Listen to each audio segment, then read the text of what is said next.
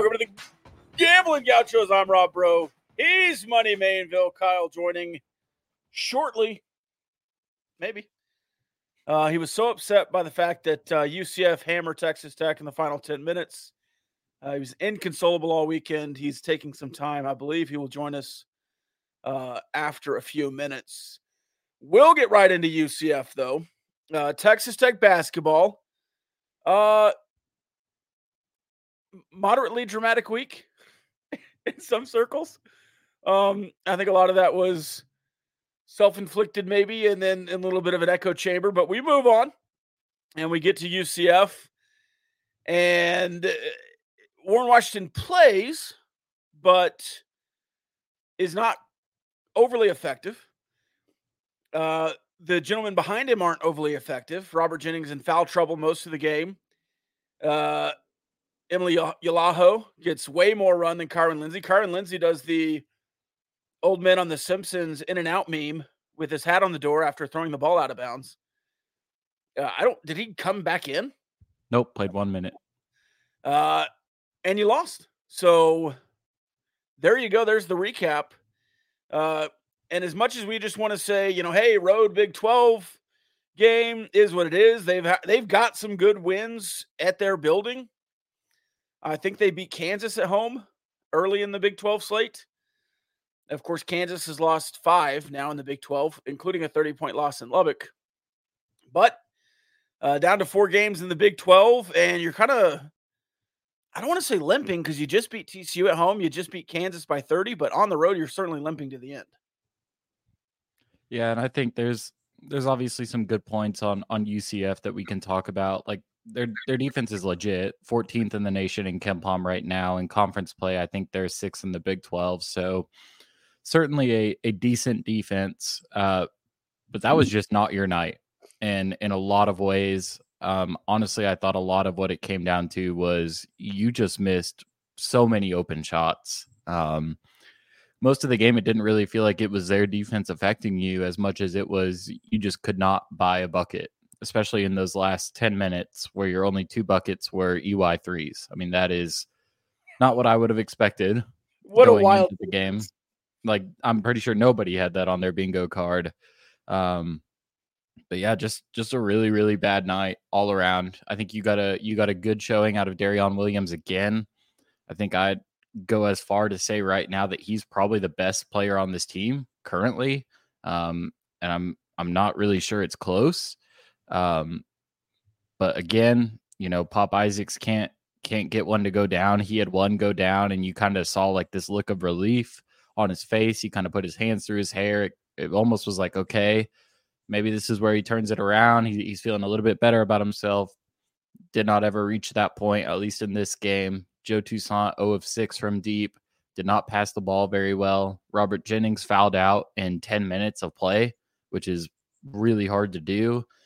And then Warren Washington, man, I'm not a medical professional, but I'm not sure he should have kept playing after he re-aggravated whatever's going on in his foot in the early minutes of that game, because I think it was probably more harm than good.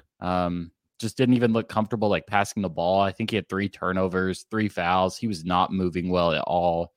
And so I think this is one where I think you're right in saying like you want to flush it. And part of it just comes down to you didn't make your open shots, but this is becoming kind of characteristic of this team to kind of go through these slumps. You've got to try and figure out how to break some of these and kind of generate some consistency. Honestly, the best offense I saw from the team in this game was when UCF was running a full court press. That was kind of the scheme and the look that they looked most prepared for. As soon as they got into the half court, though, if the ball was not going to Kerwin Walton or Darion Williams, the possession just kind of died. Yeah, Kerwin Walton on fire. Absolutely unreal. But again, we talked about it, I believe you and I last Sunday. He can't, not that he can't, he doesn't generally create his own shot. He is a catch and shoot weapon. He had a nice step back around the defense.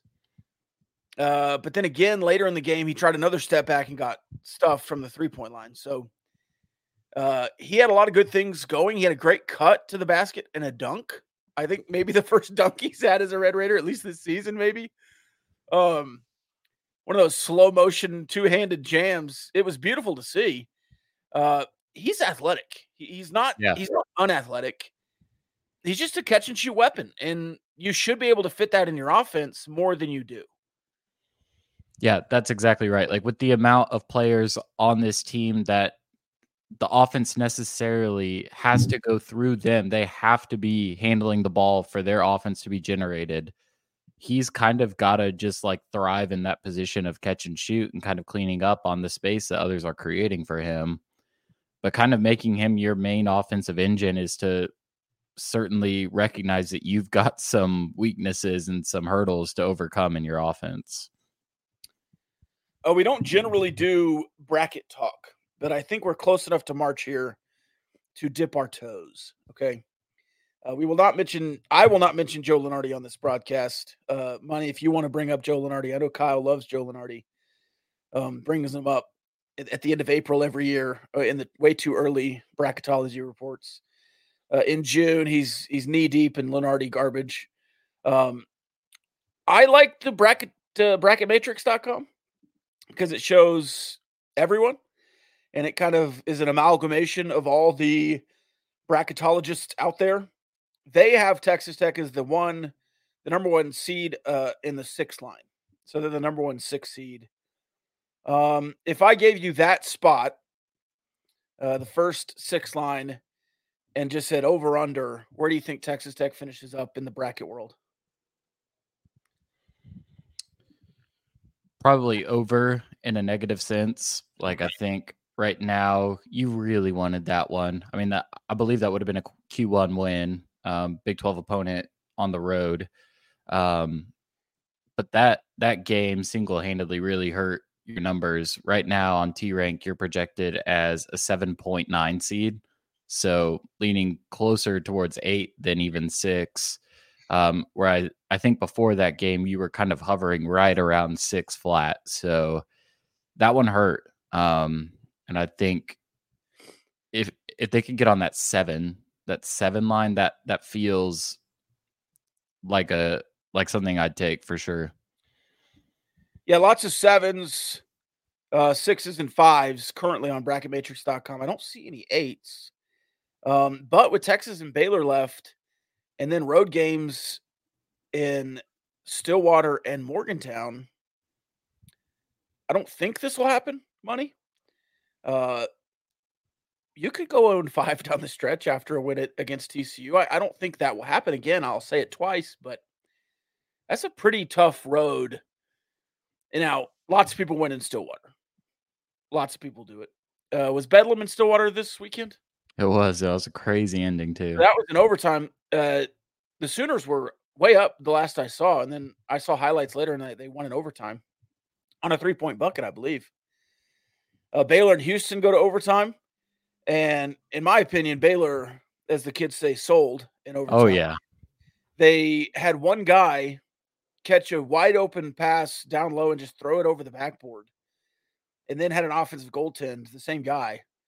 4-point swing, 6-point swing, whatever you want to call it. That's not great in overtime, especially when Houston is what they are. But Shed at the end just misses a 3 to not send it to overtime. That was a really good game this weekend. But I still think you're right there in the Big 12 as 3rd through 6th best in the Big 12. I think if the season ended today, I saw the Big 12 has been putting out the Big 12 bracket. If the season ends today, I think you were a 5 seed in that. 5 or 6. And I think the top 6 seeds get a bye, and the top 3 seeds get 2 byes. I think that's what it is. I think so, yeah. So if you win a couple more, you could sneak back up into the 3 seed if a couple of teams lose, especially if you beat Texas and Baylor. I think Baylor's right there with you record-wise, and Texas right behind you. What's more likely? 0-4 down the stretch or 3-1?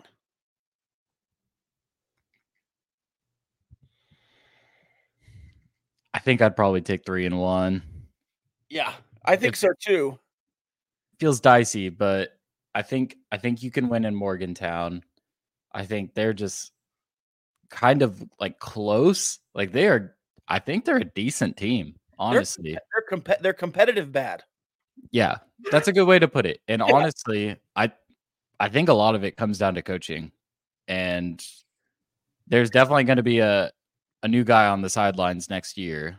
But they fielded a pretty good team. Obviously got hit with sanctions and injuries and definitely have not had like a full roster for most of the season, but they gave Iowa State the business in Hilton for a lot of that game. They hung around. Yeah, that was I think all the Big 12 games were pretty much wild this weekend, except for maybe Kansas. Kansas just dominated. I don't even remember who they played. Texas. Oh, yeah. That's why. Coming up, Texas against the Red Raiders. Did you ever participate in Raiderville? Did you ever camp out for a basketball game? I did not. I think the first game when I was a student and like camping out at least was as popular as it kind of has become was the Kentucky game. And I was writing at the time and I was like, I did not have a press pass for that game. I was like, no, I don't think I'm going to camp out. I think I'll probably just try and like get a ticket at the last second. And that's actually what ended up happening. I sat in the upper levels. Like I did not have a good seat in the midst of Raider Riot, but I was like, I'm not skipping 3 days of class and sleeping in the cold. They've had good weather this weekend. Yeah. My Longhorn buddy was texting me this morning, making fun of Texas Tech for doing this, but like it's the last time they ever play in Lubbock, allegedly. If they ever come back, you'll probably play in a neutral site if you play them again. It's still Texas. They're closer to the NIT, to the NCAA tournament, in my opinion, but they're still on the bubble.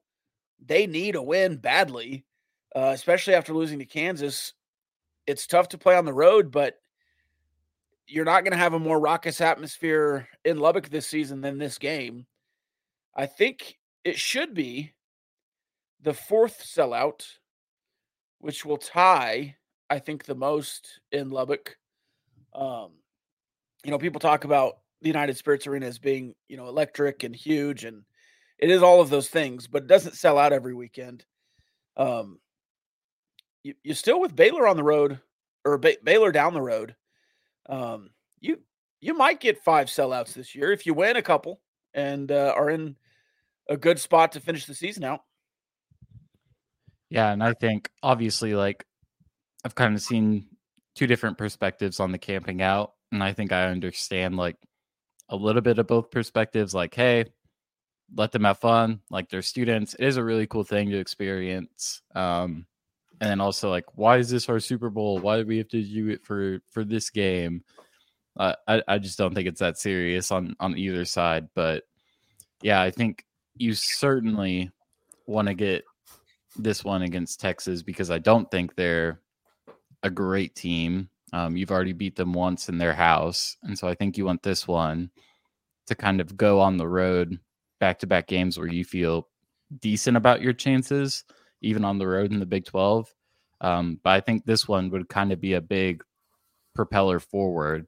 Now, does Warren Washington play? How much does he play? How well does he play? I think that's kind of the biggest question around this game for me. As Kyle joins us, I asked Money this earlier. What's more likely, 0-4 down the stretch or 3-1? 3-1. I think that's where we landed. Any reasoning there? You'll be favored in 3 of the 4 games, regardless of Washington's status. Yeah. I mean, clearly this team is not anywhere near its full potential without him. But I know the UCF game wasn't pretty. I think we've also strung together a couple decent games and stretches where you're like, okay, this is serviceable enough to beat West Virginia, Oklahoma State, and then you get home court advantage the other 2. I think you'll probably split. I think you'll go 2-2, but if you're asking me which is more likely, probably 3-1, unless like Chance and Warren Washington are both out, then maybe I would if I knew that both of them are going to be out for the next 4 games, maybe I would lean the other way. So I guess a lot of it depends on health. Yeah, I think most likely is 2 and 2. 2 on the road, 2 at home. We also said, did you ever camp out? Did you ever camp out for you were post Leach at Texas Tech as a student and not really in a prime basketball era. Did you ever have the opportunity to camp out? No, closest I got to camping out was being first in line for the Arkansas football game in 2014. I didn't really which, well. Yeah, that was fun to sit there all Saturday morning and then go watch that Saturday afternoon. But I way overestimated like how early a line would form. But think back, Kingsbury gets there in 2013, 7-0 start, number 10 in the BCS, Holiday Bowl win over number 13 or 16 Arizona State. Davis Webb is coming back. We think he's going to be all world. Oh yeah. And we struggled with Central Arkansas and UTEP out of the gates, but we were 2-0. And so I was like, oh, this is a huge home game. Like Arkansas, old Southwest Conference rival. I bet the lines are going to be long all day. And I got there at 8 a.m. and nobody was there for hours. Not only was I there early enough to be first, I could have gotten there an hour and a half later and still been first. So I was like, what am I doing out here? Oh, man, that Arkansas game, obviously that was in a season that was poor. But still, that game did not make me feel any better about the future of Cliff Kingsbury or the Red Raiders in 2014. Let's see. Any other basketball thoughts, Money or Kyle? We talked about the bracket as well before you got in here. Sitting 5 through 7 on the seed line in most publications.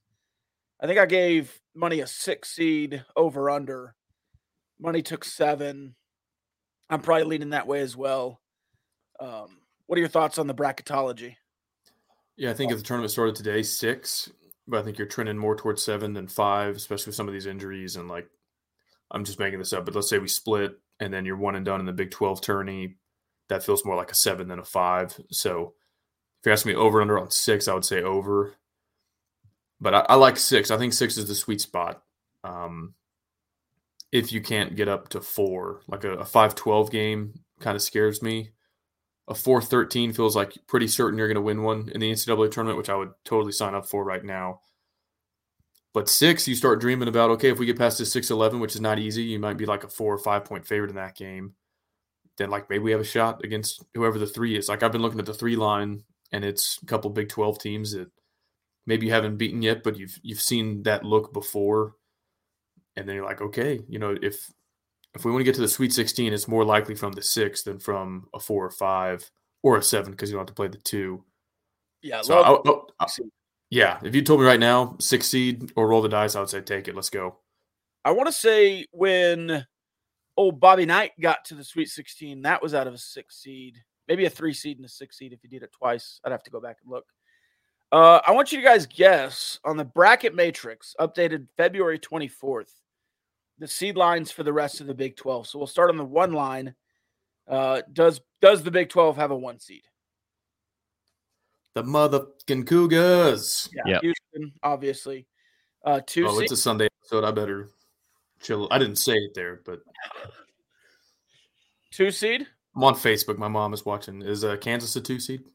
Kansas, still. I don't get it. 5 lost in the Big 12. They're a 2 seed. It's amazing. Is Baylor up to a 2? No, Baylor is a 3 along with Iowa State. And they're also listed at 2 on several bracketology expert brackets. There are no 4 seeds in the Big 12. There is a 5 seed in the Big 12.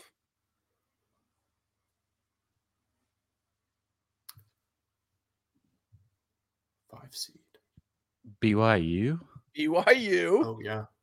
And then Texas Tech is 6. And then just to finish it out, they have Oklahoma and TCU both at 8 seeds.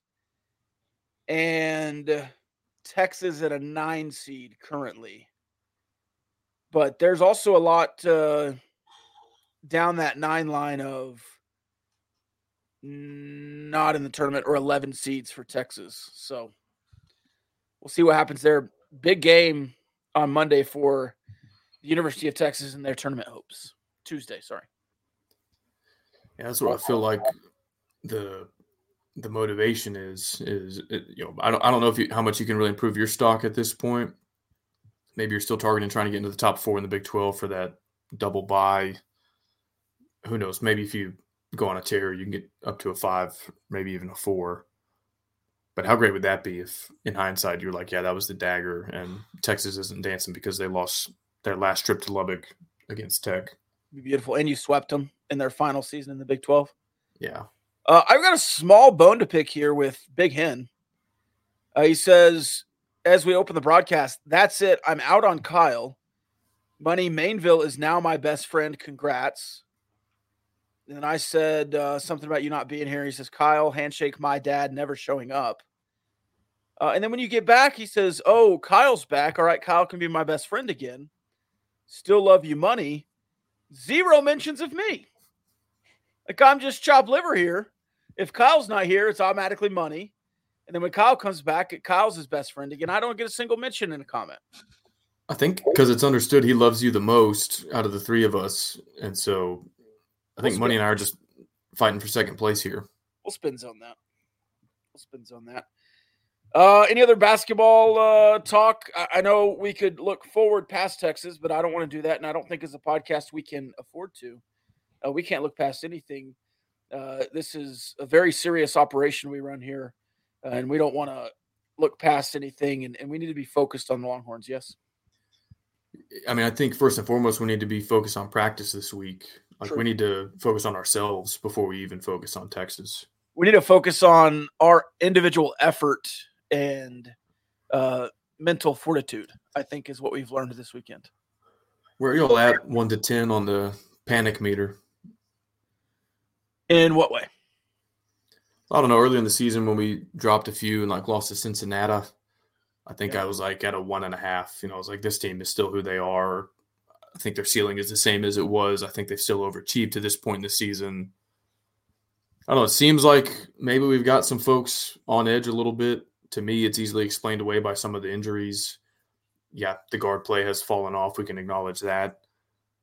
But I don't know where y'all at in terms of however you want to answer the question or interpret the question on the panic meter.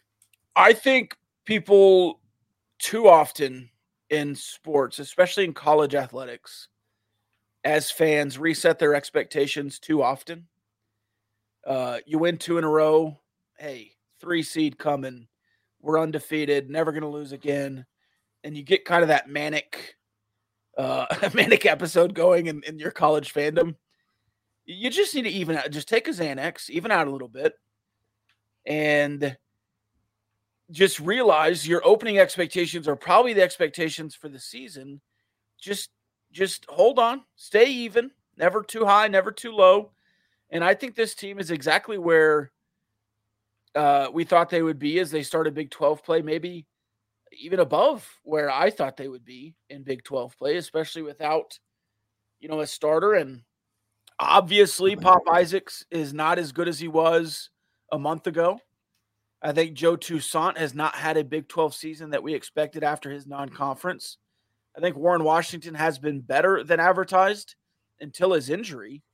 And Chance McMillan and Darian Williams have been way better than I thought they would be, especially after their non-conferences. So I'm right in line where I thought I would be a month ago. It's just different guys showing out. Now, Curran Walton has been a huge blessing that I didn't expect. I mean, he's shooting 50% from 3. It's unreal. And he had a huge game against UCF. Nobody else did really, except maybe Darian Williams. So the word panic meter, I don't know, 0. Now, there are obvious things that you need to improve on. I think maybe my feel-o-meter for the team, how I feel about the team right now. Maybe if 10 is great and 0 is terrible, it may be dipping down toward a 6 or 5. I don't really feel great about how they are right now with the injuries, but I don't think I'm panicked at all. Bunny? Yeah, I think I would probably say around a 3. I think if you take into consideration some things that you saw against TCU, especially in the second half, Like there certainly seemed to be a fix for how to kind of get both guards involved in playing well, even against a defense like TCU. And so I think that's a thing to consider, even if a lot of things didn't go your way in that game. That's kind of the biggest question on this team right now, outside of what you do in your front court if Warren Washington is sidelined, is how do you get consistent play out of your guards in really any area offensively? And so I think that was a blueprint that was promising against TCU. Can you replicate that down the stretch? I certainly think there are opportunities to do so. You've just got to capitalize on them. Darion Williams right now, just playing out of his mind, played every single second against UCF, played really well. Kerwin Walton, again, just hitting his stride. And so I think you've got like individual components that are starting to come together. It's just, okay, how do we kind of generate some consistency out of our guards? How do we avoid these long stretches without points? And I think if you can fix those two things, because the defense is what it is. Like this is not a good defensive team. They aren't magically going to become one overnight. That was throwing me off, both of y'all looking at the screen like that. Sorry, I accidentally put us on Twitch and not YouTube, and I was wondering why our audience was lacking today. We're not on YouTube yet, but we are now. Sorry. Yeah, I'd say like a 3. Like I think, you know, in the tournament, ask me again, like heading into our first tournament game, and I'll probably have a clear answer. Like, are we still going on 7+ minute scoring droughts? Can Pop Isaac still not make a shot? Then I'll be pretty worried, because it's like you've got one opportunity to kind of fix that. If you don't, you're bounced. But at this point in the season, with the injuries being what they are, and just generally like the makeup of this team and the weaknesses that you've kind of had to try and work around, probably about a 3. And maybe that's even a little bit aggressive. You know, I've got a pretty good memory most of the time. It doesn't apply to things that my wife tells me. There's like this meme out there. It's like, nobody is more shocked than a husband hearing something for the 3rd time. I can relate to that. But let's go back in time a little bit to, let's say, like October, November. Yeah, back in time. Come with me on a journey to the past, my friends. All right. The way we were talking about this team, it was like, okay, last year was a mess. This year we've got all brand new coaching staff. 8 new players? I remember talking, I think before the season, maybe the season started when we got to this point, but before the season, it was like, hey, if they make the tournament, even as like the last 4 in, and they get bounced by 15 in that game, that'd be incredible if Gas could make the tournament year 1.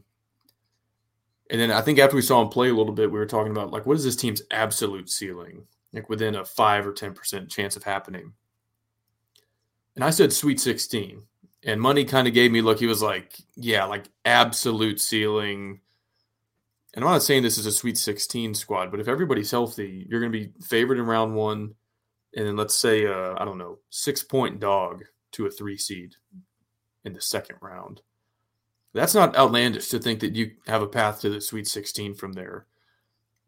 It was, 3 weeks ago that Gas's name popped up in some National Coach of the Year conversations. I think he's maybe hanging on a little bit to Big 12 Coach of the Year. Probably depends how they finish. But yeah, if we're top 4 in this league when it's all said and done, he might win Big 12 Coach of the Year. And so it's interesting to me to be like that people weren't able to anchor the expectations to that from a few months ago. And now they're like, oh, well, we might get bounced in the first round. If you'd have told me in November, when I was watching this team play Northern Iowa on Thanksgiving Day, I remember turning to my family. I was like, guys, basketball season might not be very much fun because like this looks pathetic. If you had told me then, hey, we're going to be a 6 seed, but we might lose in the first round, I'd be like, yes, take it. And now I see people talking about like, oh, we're never going to win a championship with blah, blah, blah. It's like, when in the world did the championship expectations come in for this team? Now, I think this program can certainly aspire to that. But anytime we've been kind of in that conversation was after the foundation had been laid. Like that was year 2, year 3 of Chris Beard when we were talking competing for a Big 12. Now, there was some carryover with Mark Adams because we're running the same defensive system. We had a lot of that roster back. Felt like we were still in that conversation. But never at any point from when Mark Adams was let go until through today, or even like at our peak this season, did I think this team can win a championship, whether Big 12 or national championship or whatever the heck we're talking about here. Yeah. So I don't get it at all that, like, literally, if any fan, knowing what they know now, could go back in time and be like, this is where you're going to be in late February, every single one of them would have been all in, absolute yes. And yet it seems like there's some, I guess not panic, certainly not in this room. Yeah. But people are like, oh no, like what's going on? I don't know. We're living out basically this team's best case scenario that we all thought was the best case scenario. So I guess maybe enjoying the ride a little bit more than some of the fellow fans out there. Yeah, and if somehow you went out, you're 2 games off your best Big 12 record in forever. If you win 3 games, you're 3 games off your Big 12 championship record of 14-4. I mean, it's just you're having a good season. Now, championship expectations are not bad. Like, as a program, you should have championship expectations, absolutely. Does this team have championship expectations? I hope they do in-house, but I don't have to have them. I don't. I can expect a round of 32. If I get to the dance, I want to win a game at the dance. As Ryan says in the comments, it isn't about how good you are in the NCAA tournament, but how well the matchup of the teams is. I think there's a lot of truth to that, especially if you ask like Virginia or Princeton last year, I believe, knocked off somebody. So is what it is in that respect. You mentioned Big 12 Coach of the Year. I mean, I think that's pretty well locked up, right? Iowa State. I don't know. I would give a lot of thought to Kelvin Sampson. I mean, a lot of people thought they were going to come in and be like, hey, this is the big boy league now. Weren't they probably going to – what? Weren't they picked first to win? I can't imagine they were picked over Kansas, were they? Let me see. But go ahead. Even if they were, I think the fan sentiment was still like, hey, you're not playing ECU in Tulsa anymore. Still a good team, Hall of Fame coach, but I don't know if a lot of people thought, yeah, they're going to win the Big 12. It was Kansas to pick the Big 12, win the Big 12. They're like 10-1 in their last 11. No Big 12 team has won 10 out of 11 in conference play since the Baylor National Championship team. So, wow. I mean, they're certainly not – they weren't the little sisters of the poor coming into the season. But if I'm looking at that going, okay, year one, they move up to the best conference in the league, in the country, and win it, I'd give some thought to that. I'd give some thought to Otzelberger. If Gass rips off 3 or 4 in a row here, I'd give some thought to him. I want Gass to win it at some point in his tenure because it would mean the last 4 head coaches here have all won Big 12 year. And I think that would go a long ways in combating the narrative from people like Jeff Goodman that this is not a desirable job to have. Kansas had 12 first-place votes. Houston had 2. They're 1-2. Texas, 3rd. Baylor, 4th. They'll finish about there. TCU, 5th. Will finish about there. Jerome Tang and Kansas State at 6th. They'll finish below that. Iowa State and Texas Tech at 7 and 8. West Virginia at 9 somehow. Oklahoma at 12. And UCF at 14. So UCF maybe above what their expectations are, but everybody else pretty in line. I think BYU is 13 maybe. Yeah, BYU's played better than 13th. Sup Starter 179, Discord legend. Kyle, let me ask you a hypothetical. Let's say you're rushing the court, and a player runs into you, and then maybe you give him a shove on the back, and you have some legal discourse afterwards. Who would you call? I'd call our friends over at Barnett, Howard, and Williams, bhwlawfirm.com. If you want to learn more, I'm sure they could handle a court storming incident. Now, there's a lot of evidence out there. We're talking Duke, Wake Forest. We've got the slow-mo overhead angle. I think they can work with that, though. This is a team of brilliant attorneys. They would use that video evidence to your advantage. Now, they hope you never need them. They hope you're never, I don't know, was the kid shoved by the Duke player? Was it self-defense? We don't know. That's for Barnett, Howard, and Williams to determine. They hope you're never in that kind of scenario, but if you are, give them a call, bhwlawfirm.com. Based in Fort Worth, but they handle cases all across the state of Texas.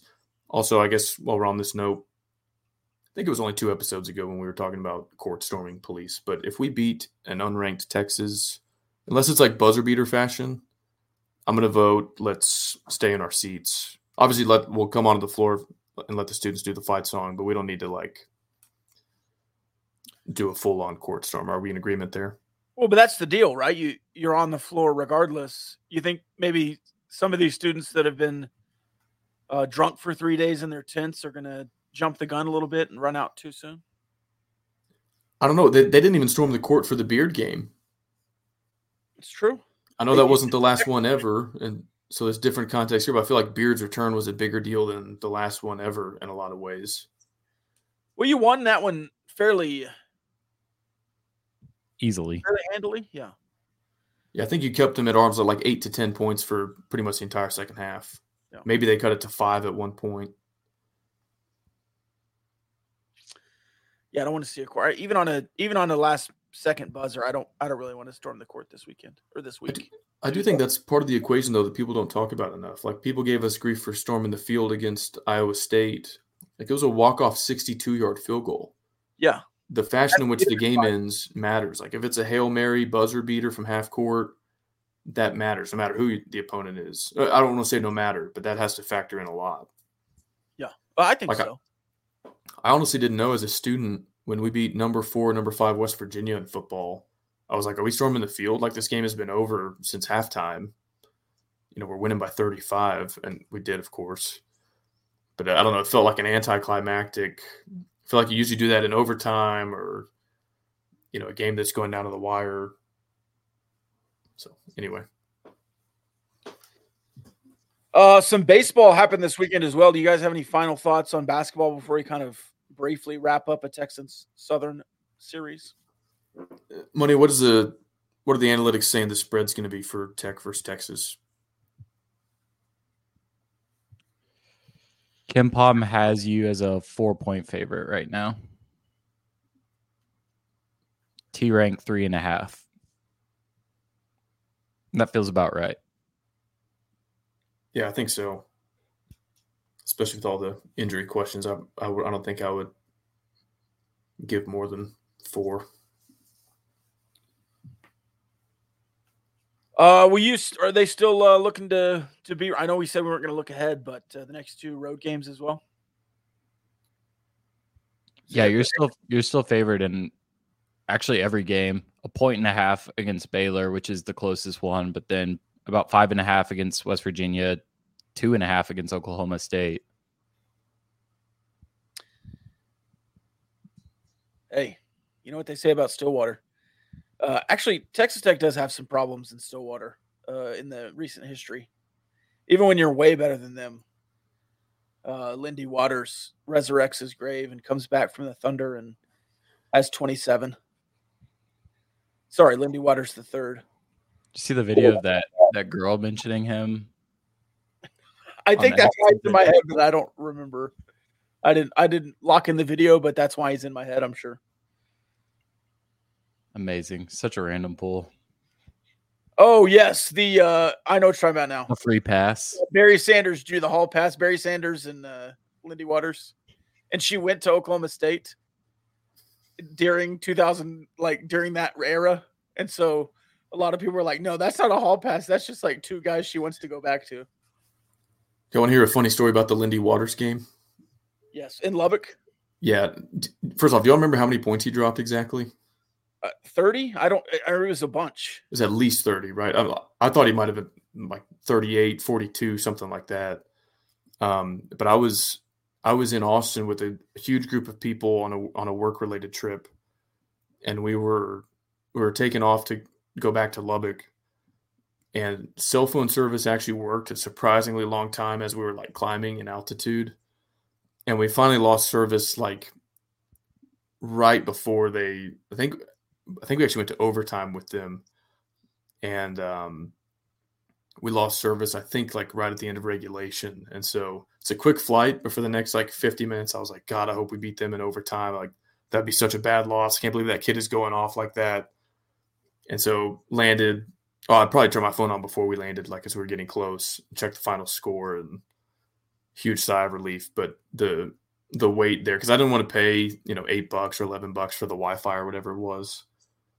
But that wait was brutal before knowing whether or not he knocked us out in Lubbock.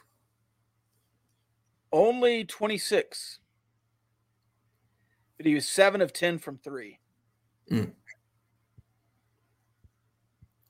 Yeah, in my mind, he scored like 41 points that night.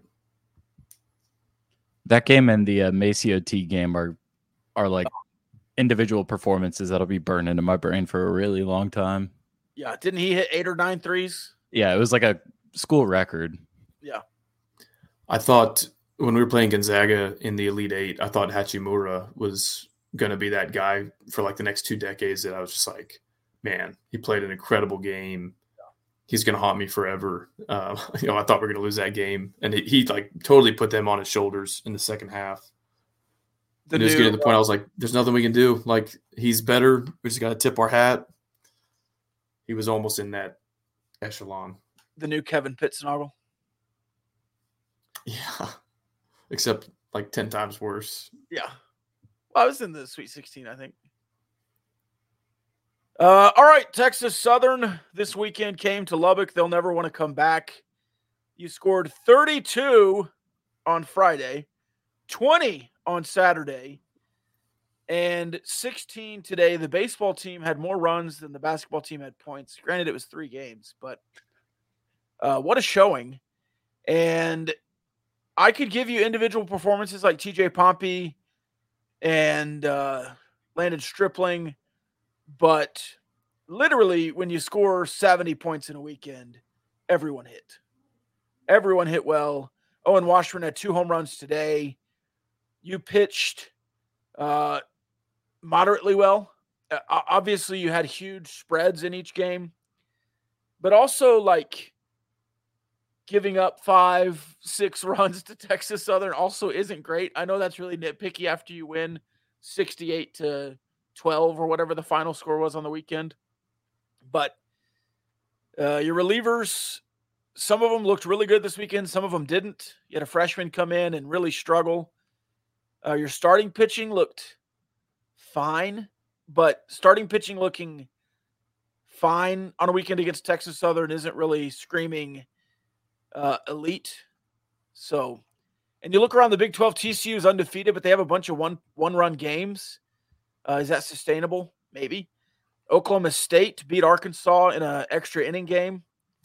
I don't know if y'all saw today, Mesa Molina for Arkansas had 10 strikeouts through 5. I don't remember I didn't see how that game ended, but some good action around the country.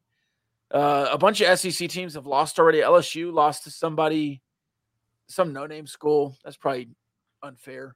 Arkansas did lose to James Madison already, so lots of good baseball going around. Some early season hiccups as well. In a series like this, though, you just want to see great offense in your home park and 3 wins, and that's what you did. I wasn't able to follow closely as Gavin Cash passed on the depth chart. No. Preseason Golden Spikes expectations. Played 69 straight games for Texas Tech. Didn't start 2 this weekend. Stripling certainly had good at-bats, but Gavin Cash also hit a home run when he was starting. So I don't know exactly why Gavin Cash isn't starting at first base. I'm sure we could get more information on that. But they're both left-handed, so it's not like they're platooning. We'll have to see what's going on there. And I don't believe you have a midweek here. I think you'll take a midweek off and play a weekend series next weekend. So we'll have a week to think about it. Any thoughts on scheduling Texas Southern there, Kyle? I know you have a lot of thoughts on the basketball non-conference scheduling. With so few opportunities in today's Big 12 non-conference world because you have extra Big 12 series, was this weekend kind of a waste? Probably. I mean, I don't know how it'll shake out in terms of what Texas Southern does to your strength of schedule, but based on this weekend, it probably can't be good. I think it's almost worse in baseball because it's a good baseball conference. It's not the best baseball conference in the country, and so you don't have this guarantee that like the final 2/3 of your schedule is going to be filled with quality win opportunities. I mean, you do get to play Texas, TCU, Oklahoma State, and all that. But yeah, I mean, I feel like this has hurt you a little bit in the past when you were jostling for, are we going to be in the top 8 seed and maybe get to host a super? And it's brutal as well when it happens this early in the season, and there's nothing you can do about it when teams, they would cancel this game if it was scheduled in May because they know it would drop their RPI and everything. So, yeah, it's probably no bueno for you. Now, they won 31 games last year, so it's not like you thought coming in that they were going to give up 103 runs in a weekend, but they did look quite outmatched. Let's see. West Virginia lost today. I saw Cincinnati was losing by 20 to Coastal Carolina, I think. Baylor was losing big. Oklahoma was losing big. I think they were playing a ranked team. Indiana, maybe. But the Big 12 is the Big 12. I think you'll play a lot of good teams in the Big 12. We'll just have to see exactly how it all shakes out. We'll talk more baseball tomorrow on the Rob Bro Show on Overreaction Monday. Any other thoughts on Texas Tech athletics on the weekend? And then we can kind of move on to some assorted meanderings. Have y'all heard anything about the football team this offseason? Got a new offensive line coach. Did we ever discuss that on the show? No. Or we also didn't discuss Cochran being named a run game coordinator. Which I believe either on this show or another, I said, I think you and I, Kyle, talked about that. How instead of going to find an offensive line coach, you could just promote Cochran and have him be the run game coordinator. I think you said that specifically. You kind of got the best of both worlds there to get Clay McGuire and a run game coordinator, Cochran. I would have liked to have seen Chris Thompson over Clay McGuire if those were the final two. But, as far as needing a Red Raider to be the offensive line coach, I think there are worse options. You're pretty stuck on that? You didn't want an alumnus? Hey, I just am saying he's been around a lot, certainly. Just come out and say it, Rob, if you don't want us to hire a tech guy. I mean. Well, that's not that. I think he's a fine hire. I just, at this point in the cycle, I don't know who else you're out getting. Did you see who Washington State hired? Your boy, Jared Castor. Jared Castor. So there you go. Back-to-back Red Raiders there. And I'll say this. I think, if you're trying to stay with the passing game, which obviously you are, Clay McGuire's a guy who worked hand in hand with Mike Leach for many years out in Pullman. So I don't think there's any negative there. I certainly don't think there's a negative to the hire of Clay McGuire. I like the hire. I just, at some point, you're going to have to hire somebody who didn't play offensive line at Texas Tech. Like Steve Farmer? Sure. He was the last one. You know my thoughts on Steve Farmer as well. I mean, it was Brandon Jackson before him. I think maybe we had one in between. Brandon Jones? Yeah, Brandon Jones. He did a good job in 2017. I mean, Beatonbaugh back in the day. Then he went to Oklahoma. The way you're saying it, though, you're like, oh, yeah, he's a tech guy. Of course, it had to be a tech guy. Am I wrong? Yeah, I don't think it had to be a tech guy. I mean, the other name you brought up, Chris Thompson, was interim head coach here. He's a tech guy. Right. The final two were tech related. Maybe you're saying you're like, oh, I would have rather had this guy. But instead it had to be the tech guy. He's at Florida State. I think it'd be a more swing and move to get the guy from Florida State that just went undefeated instead of the guy from Washington State. But I'm not anti. I'm not anti. You're making it sound like I'm anti Clay McGuire. This is like the whole Wes Welker thing. You're making it. Yeah, sound you hate like, him too. No. You're making it. I used him in like 6 ultimate rosters in the last 2 weeks. I don't hate Wes Welker. By the way, I figured out how to play old ultimate rosters, so I'm going to catch up on the rest of them. Maybe we should play one together. Send them to me. Yeah, I love those. You just got to scroll down to where it says all puzzles or something, and then you can play all the old ones, and it keeps track of what you did on the. Would you play these, Money? I don't think I've played one yet. We mentioned it a few weeks ago, and I've been wanting to, but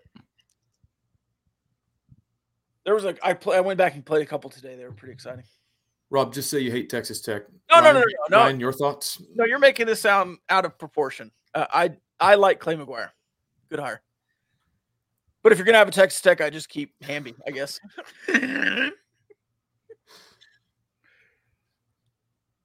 Thoughts on Clay McGuire, Money? I like it. It's February. It's at this juncture in the offseason. I think you made a change at this late. The pool is what the pool is at this point in the offseason. But I like it. A guy who knows Lubbock, I'll always take that. I remember our fans not wanting Lincoln Riley because he was a Tech guy. And then like every NFL team and LSU and USC and Oklahoma wanted him. But we're too good for him, though, because he's a Tech guy. At what point? When he's at ECU? No, when he was offensive coordinator at OU. People were like, fire Cliff, hire Lincoln. They're like, oh, we already hired some young hotshot. We don't need another Tech guy. I think that's – just because he's got a diploma from here doesn't mean he can coach. It's like, okay. Yeah. I think the context there – let's go hire Matt Wells then. Yeah, he didn't go here. All right. So. Oh, man. All right. Did you see Rick Pitino's suit? No. Would you rock a suit like Rick Pitino, Money? I would. The whiteout. It was nice. You didn't see it, Kyle? Mm-mm. All white shoes, white pants, white shirt, no tie, white blazer. Crisp. Did either of you – this is a safe space so you can admit it, but did either of you wear like a white tux to a high school prom? No. I did wear all white Air Force Ones to my we called it a banquet at LCHS. But did y'all have that guy in your friend group who wore a white tux? I do remember some white tuxes, yes. Did you wear a white tux? No, but a good friend of mine, I didn't know him in high school, but he like went back on Facebook and showed me. It was like white tux with like lime green vest and tie. I was like, dude, this is the worst suit I've ever seen in my life. New slang. Thomas raised his hand. I wonder if it was a Western cut. I'm sure it was. I want to say my brother-in-law, my ex-brother-in-law, wore a white suit at his wedding. White tux. I probably wanted to, and my wise mother stopped me. And so shout out to her. Because that's something that I thought would have looked cooler, was like super funny at the time. That looking back, I'm like, why was I the white tux guy at prom? Why did I do that? Speaking of Big East basketball, we talked about the Georgetown wins over the last couple of seasons. Did you see that resurface this weekend? Yeah, I saw they're like 2-51 in their last something. I don't know what it was. Yeah, a certain college basketball personality tweeted out that Ed Cooley had already matched the conference win total after the last couple of years after they beat DePaul. And then he said they had golden opportunities to get a few more wins this year. I love the comments on all that particular guy's feed of that particular university or league are just like orange jump shoots. Like, do you look good in orange, Jeff? Do y'all remember when Rob was all gung-ho about getting Patrick Ewing in the Big East Challenge and thought that was going to be a fun game? And then they went like 0-17. I feel like you're obfuscating right now. I feel like people accuse us of arguing, and I feel like we don't argue that much, but I remember arguing with you and being like, Georgetown sucks. Like, I wanted Creighton, I wanted Nova, And you're like, no, Georgetown's cool. Like, you got the Patrick Ewing effect. They'll be better this year. You had history there. That's true. And I don't. Hey, I don't how think about that? Here. We got revenge on switching gears here. We got revenge on Jameer Nelson and St. Joe's by beating TCU.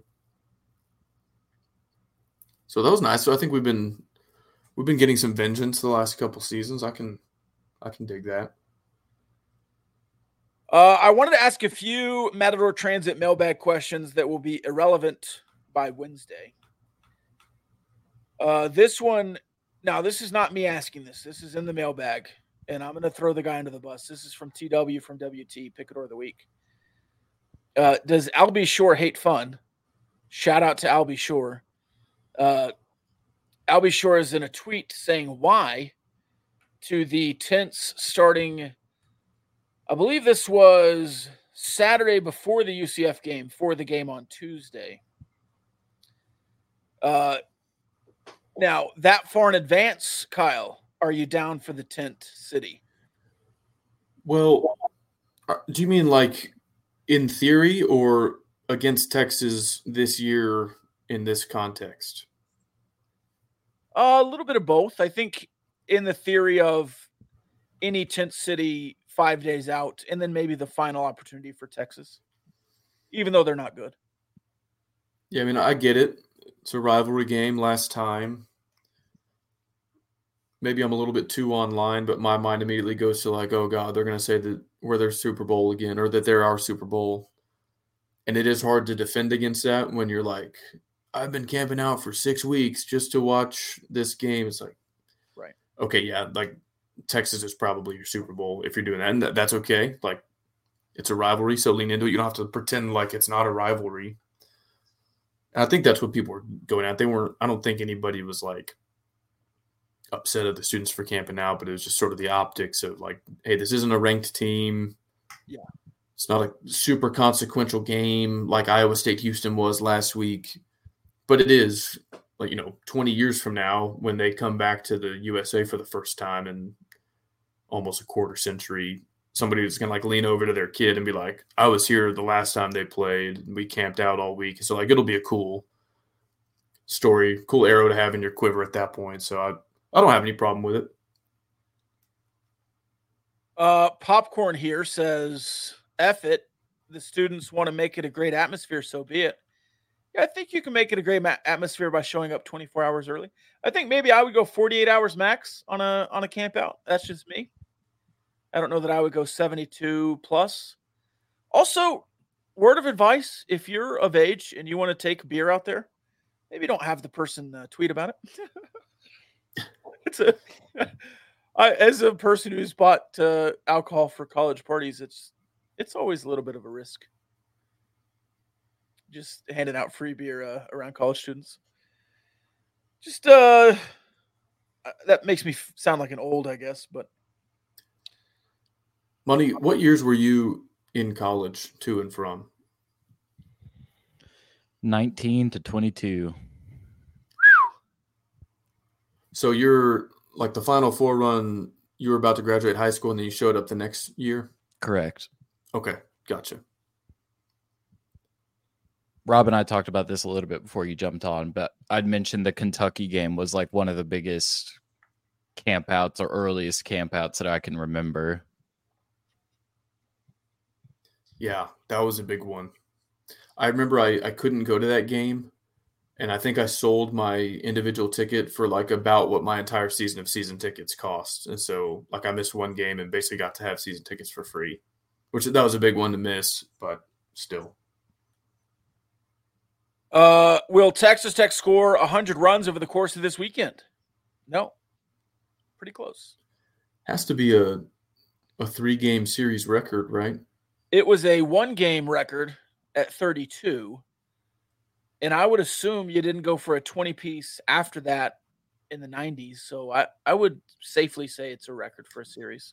I mean, how do you add 36 more to that, to a school record for 1 game and not break a 3-game total? Has to be. I think you scored around 40 against either TCU or Kansas State. It was a purple team in Lubbock. And I want to say no. Oh, left fielder, played 2 seasons, drafted by the Padres. Grant Little. Grant Little went off. Had 9 RBIs, I believe. But you didn't do it through. I think you lost the 3rd game. I don't think you scored 20-16 in the games after. Let's see. Sometimes guys just want to drink beer in a tent. I think some of these other questions can last till Wednesday. I thought there were more baseball questions. Oh, we got sidetracked on where I was going when I asked you all if you all had heard anything about the football team this offseason. Besides the position coach. I didn't. I guess you're trying to bring up something specific here. I mean, have y'all heard anything? The Double T scoreboard is going up. I mean, like about the team. They show up to all the basketball games now. Have we heard anything about their chances next year? Have we seen any sick video edits? No, Kansas. No. Utah was mentioned as a dark horse for the CFP. Does it feel a little different than last offseason? I know it's only February, and I'm sure when spring ball gets here, we'll get those videos. And do you think maybe some lessons learned and a new, different approach this offseason? No, I'm still seeing I will say this. Maybe I put this in the mailbag, but is Wyoming a little rent-free in Coach McGuire's head? Have you seen the T-shirts they're wearing? They say 1-0. And I know that's like going 1-0 today, but to lose the opening weekend, you can't go undefeated if you don't go 1-0. But I know there's lots of go 1-0 today, win today, that kind of stuff that a coach says. But just funny to go 0-1 last year and then have 1-0 on your jersey or your shirt during winter camp. That's what I'm saying. I think some lessons were learned. I think they might be adopting, even if it's just a smidge of what we asked this offseason of, hey, don't send a fire hose of Kool-Aid straight to the entire fan base. Maybe they're listening. I don't know. We'll see if by April, this year's team could beat last year's Wyoming team by 28 points, but I don't know. I'll say one more thing on football offseason stuff. We need to be extremely careful about who we choose to beef with this offseason. Do y'all know why? No, I'm not scared of anyone.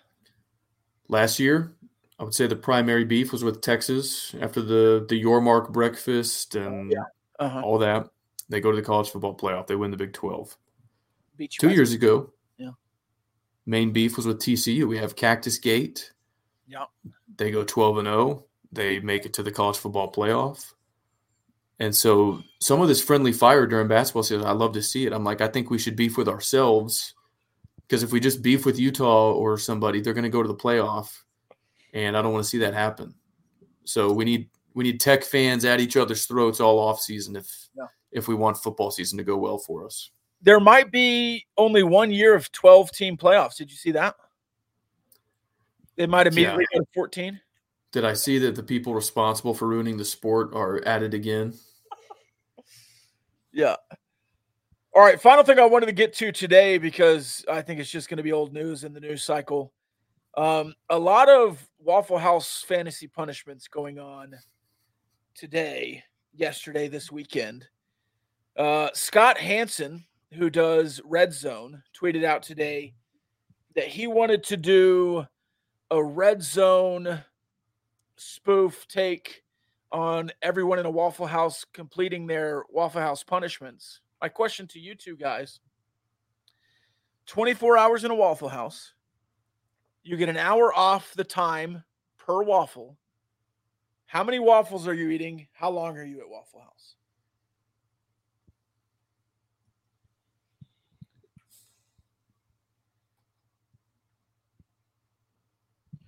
Their waffles are thin. I feel like I could put some of those down. They are. I've done the research. They're 10-inch waffles. So they are thin, but 10 inches around. I mean, say 6.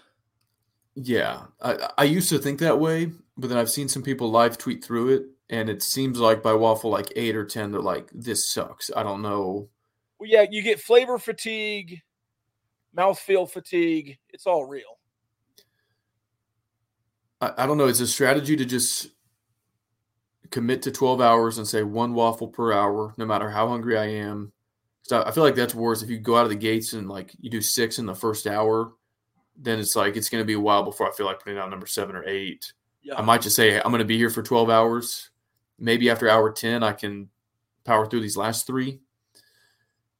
But I don't know, man. I feel like eating more than one waffle per hour on average would be impressive. If you got out of there in 11 hours or fewer, I'd be impressed. I think I would go opposite. I think I would go gung-ho early and try to get as many waffles in the first 2 hours and then just pace myself from there. Of course, you can't be doing the syrup. You put yourself in a coma if you douse everyone in syrup. I saw some guy using ketchup and hot sauce after the first 5 or 6 waffles because he was tired of the syrup taste. I don't know how that would go. Are you going Joey Chestnut, like dunking them in water, or just like get through it? I can't do that. The soggy texture, I can't. That makes me gag. The wet hot dog bun floating around. A textural issue there. You ate yours straight up, right? No water? No water. And introducing the spicy mustard hurt me late in that game. I remember that. You said it made it a lot worse. Yeah. Ryan, you ever ate hot dogs in 5 minutes? I'm not a big hot dog guy, like, at all. I got a random craving for mini corn dogs this weekend, and so I went to Target today and got some and made them in the oven. Oh yeah. It did not hit. Really? I just always forget, like, something about hot dogs. It just does not sit with my IBS well. What does I have for dinner tonight? The yellow brand of mini corn dogs. There's like a jalapeno one. Those in the air fryer always hit for me. That sounds good. I'm a hot dog guy. I had an Arby's sandwich. Kyle, what'd you have? Hell yeah. I made something. It doesn't really describe what it is. It's called No Peak Chicken. Do y'all know what that is? Is that with the chicken and rice and you put it in there and you don't look at it? Cover it with foil and you don't peek at it. Except I didn't have chicken, so I made it with pork. And I put Rotel in everything, like Frank's Red Hot. So it was pretty good. So it's basically like pork, rice, some cream of whatever, and Rotel. It was good. You going like a pork chop? Yeah, like I cut them into like more like tenderloin looking. Okay, all right. I'm a big tenderloin guy. Tenderloin in the Instant Pot. That'll go a long way for you.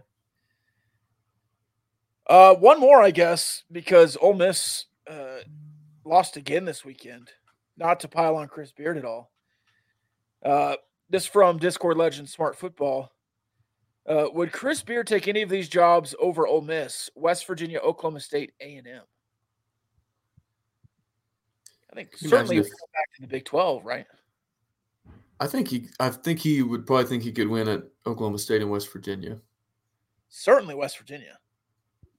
Could you imagine if a guy coached at Tech, Texas, and A&M in like a 5-year span if he does that? That's doing the rounds right there. He's already one of the most hated, maybe just around here probably still, but he would certainly make the rounds as one of the most hated in Texas. He'd have to come back to Lubbock if he took the A&M job. Is there a return trip on the schedule? Yeah, we get a home and home. I forgot about that. One more pertinent question that might be old by Wednesday. How many guys would you need on your side to take down Cam Newton? Did you see this video? Yeah. Why are people jumping Cam Newton? He was handling 3 dudes. And they looked small, but I don't think they were. I mean, of all the people you want to try to jump, yeah, a 6'6", 250 former NFL quarterback is like Second to last on my list, only ahead of like Ndamukong Suh and Aaron Donald. Would you rather fight a bear or Cam Newton? I feel like you can trick a bear. Like they tell you, just like make your arms really big.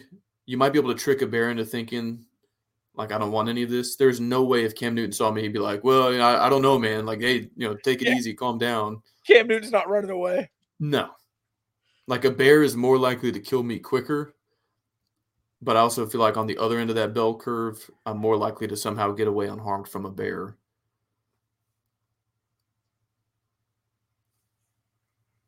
Honestly, it looked like that training camp fight he had a long time ago with the Panthers when he just like took that guy's helmet and just kind of like ragdolled him down. That's like what he did to that guy that ran up to him. Was it Josh Norman? I thought it was, yeah. Hilarious. What a legend, Cam Newton. All right. Any other bits of business? Softball at a 5-0 weekend. Let's go. Track and field. Oh, Big track 12 Big 12 championship. Track to track. Shout out David Collier. Yeah, start bench cut. These Red Raiders going back to back. Mahomes in the Super Bowl, McClung in the dunk contest, or the men's indoor track team. Yeah, it's so far and few between that Super Bowl champions go back to back. I would start Mahomes. And this is nothing against Mac McClung, but I'd probably cut him. The dunk contest just isn't quite what it used to be. So I go track and field. Did y'all watch any of it? Take it in. On ESPN Plus, I watched the 4x400 and I think the 3,000 meters. I just watched kind of the last 4 or 5 events. The 4x400 is so fun to watch. I love the 4x4. No, I missed it. I wish I had seen it because I really do love watching track and field. And I feel like it's rare that there's a televised meet. It's like the Olympics and the Nationals. That's pretty much it. Bradley Adkins was on the call. Oh, sweet. Another Red Raider legend. All right, good. Hey, good memory there, Money. It happened 2 days ago, and I forgot about it already. Back to back. All right, that's all I got. Bob asked what is to Kyle's right, and so I want to know how the rebuild is going. It's good, man. The salary cap is no problem. I feel like you just got to build through the draft. I don't sign any free agents for more than like 2 years. Like earlier, I signed Alshon Jeffrey because he's like overall 96 in this game. He's a stud. Oh, yeah. Signed like a 6-year deal, and I wanted to let him go. It's going to be like a $48 million penalty. I was like, what in the world did I know nothing about the NFL salary cap and like how this works. So anyway, yeah, I had to get rid of Teddy Bridgewater. He wanted some insane contract. Drafted a guy that was better day one than Teddy Bridgewater was after like 4 years as a pro. Teddy 2 gloves. Can't draft a running back to save my life. Every year I just sign a free agent to a 1-year deal because they've got like 31-year-old Arian Foster is like overall 92. So there's a couple spots I go free agent every year. But yeah, pretty good. I'm a staple in the playoffs, and I feel like I've got a good young roster with some cap room to maneuver. Oh, here we go. Kyle, you wanna play an ultimate roster before we sign out? Yes, God, I would love nothing more. I love this game so much. Oh, 2 questions here. Rob, how you feeling about the Lady Raiders? Yeah, well, nothing's changed. They're still hurt. They started 5 guards against Cincinnati. Yeah, they got beat. When you have to start 5 guards and play 5 guards, all your front court is hurt or sick. Like, yeah, they're losing. I've kind of shelved this season. I still think Gerlich. I don't think you're firing Gerlich after this season. Now, NIT struggle. Maybe you're looking at making a move because there's, your 5-6 you're leeching into there, but I'm not making any moves here for the Lady Raiders. Rob, could you do 9 dogs, 9 beers, 9 innings? I've never tried. Confidently at home, I could do it easily. Especially watching college baseball because they're like an hour longer than MLB games now. Even with the pitch clock. That 30-run game had a 45-minute first inning.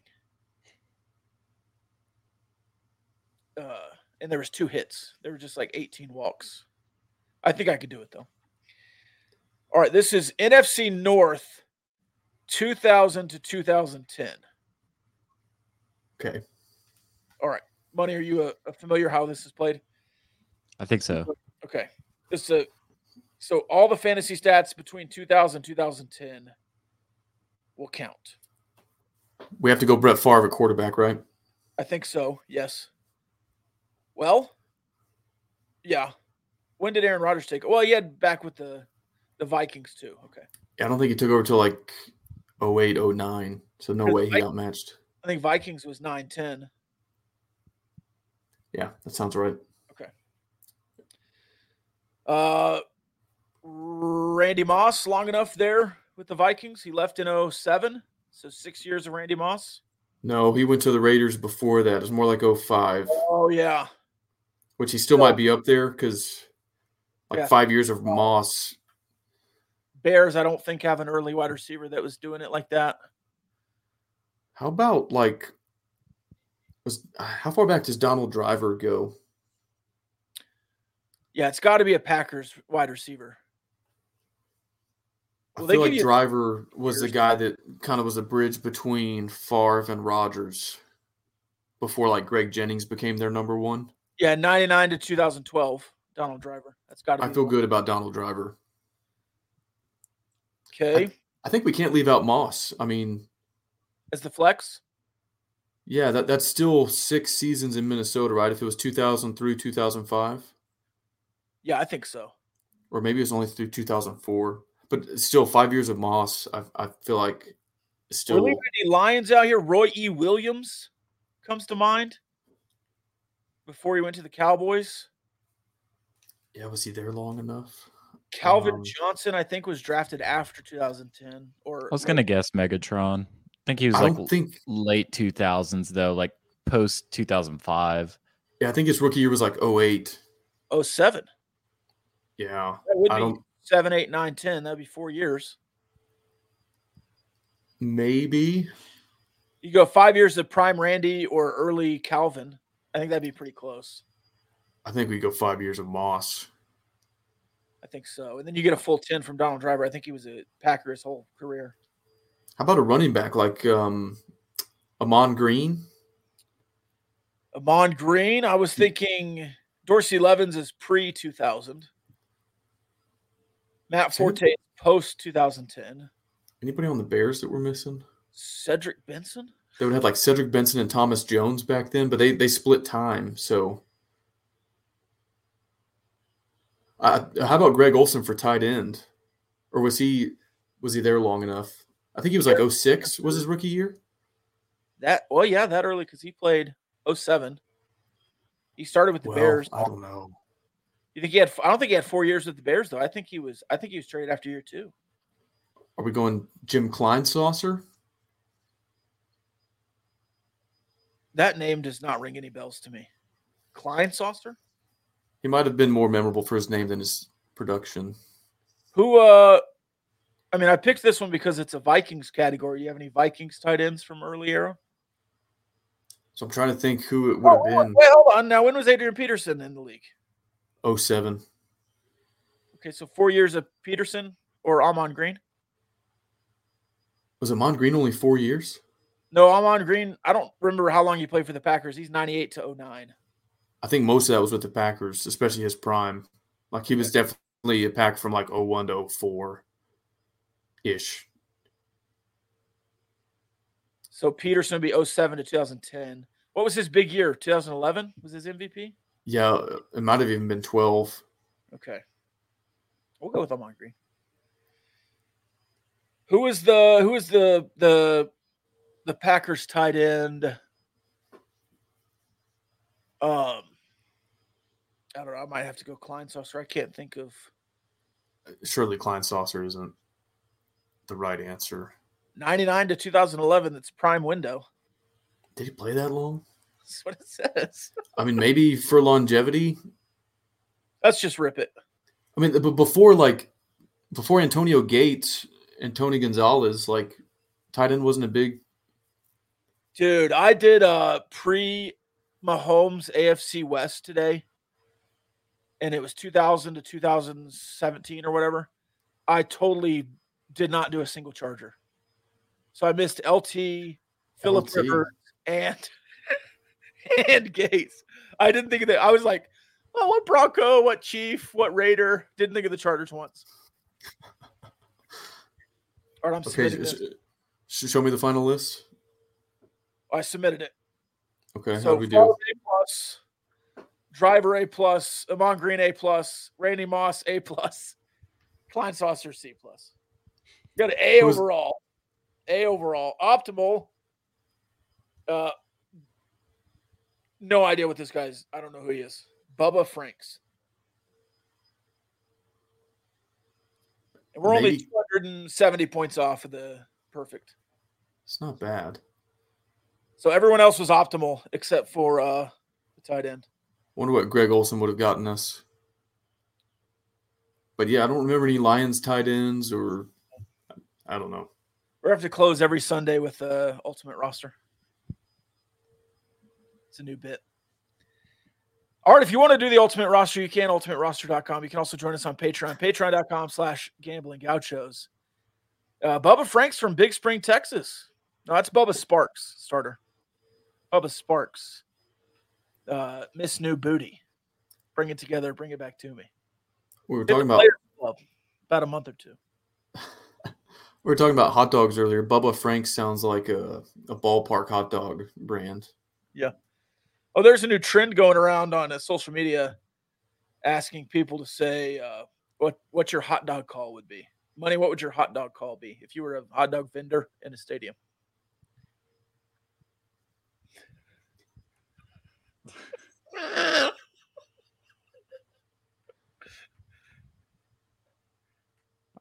I have no idea. I'm trying to think of something that's just not completely outlandish, that is family show friendly. Kyle, what would your hot dog call be? I don't know, but I'm laughing thinking of that video maybe 3 or 4 years ago of that dude putting a straw like vertically through the hot dog Drinking his beer through the hot dog weenie. It's like, dude, this guy's on another planet. Like, where did you come from? Yeah. Thomas says, get that dog in you. Get that dog in you. That's a good one. Get that dog in you. All right. All right, now that's all I got. Added 10 more minutes to the episode. All right, go win a Super Bowl, Kyle. All right. I'm on it. Love y'all.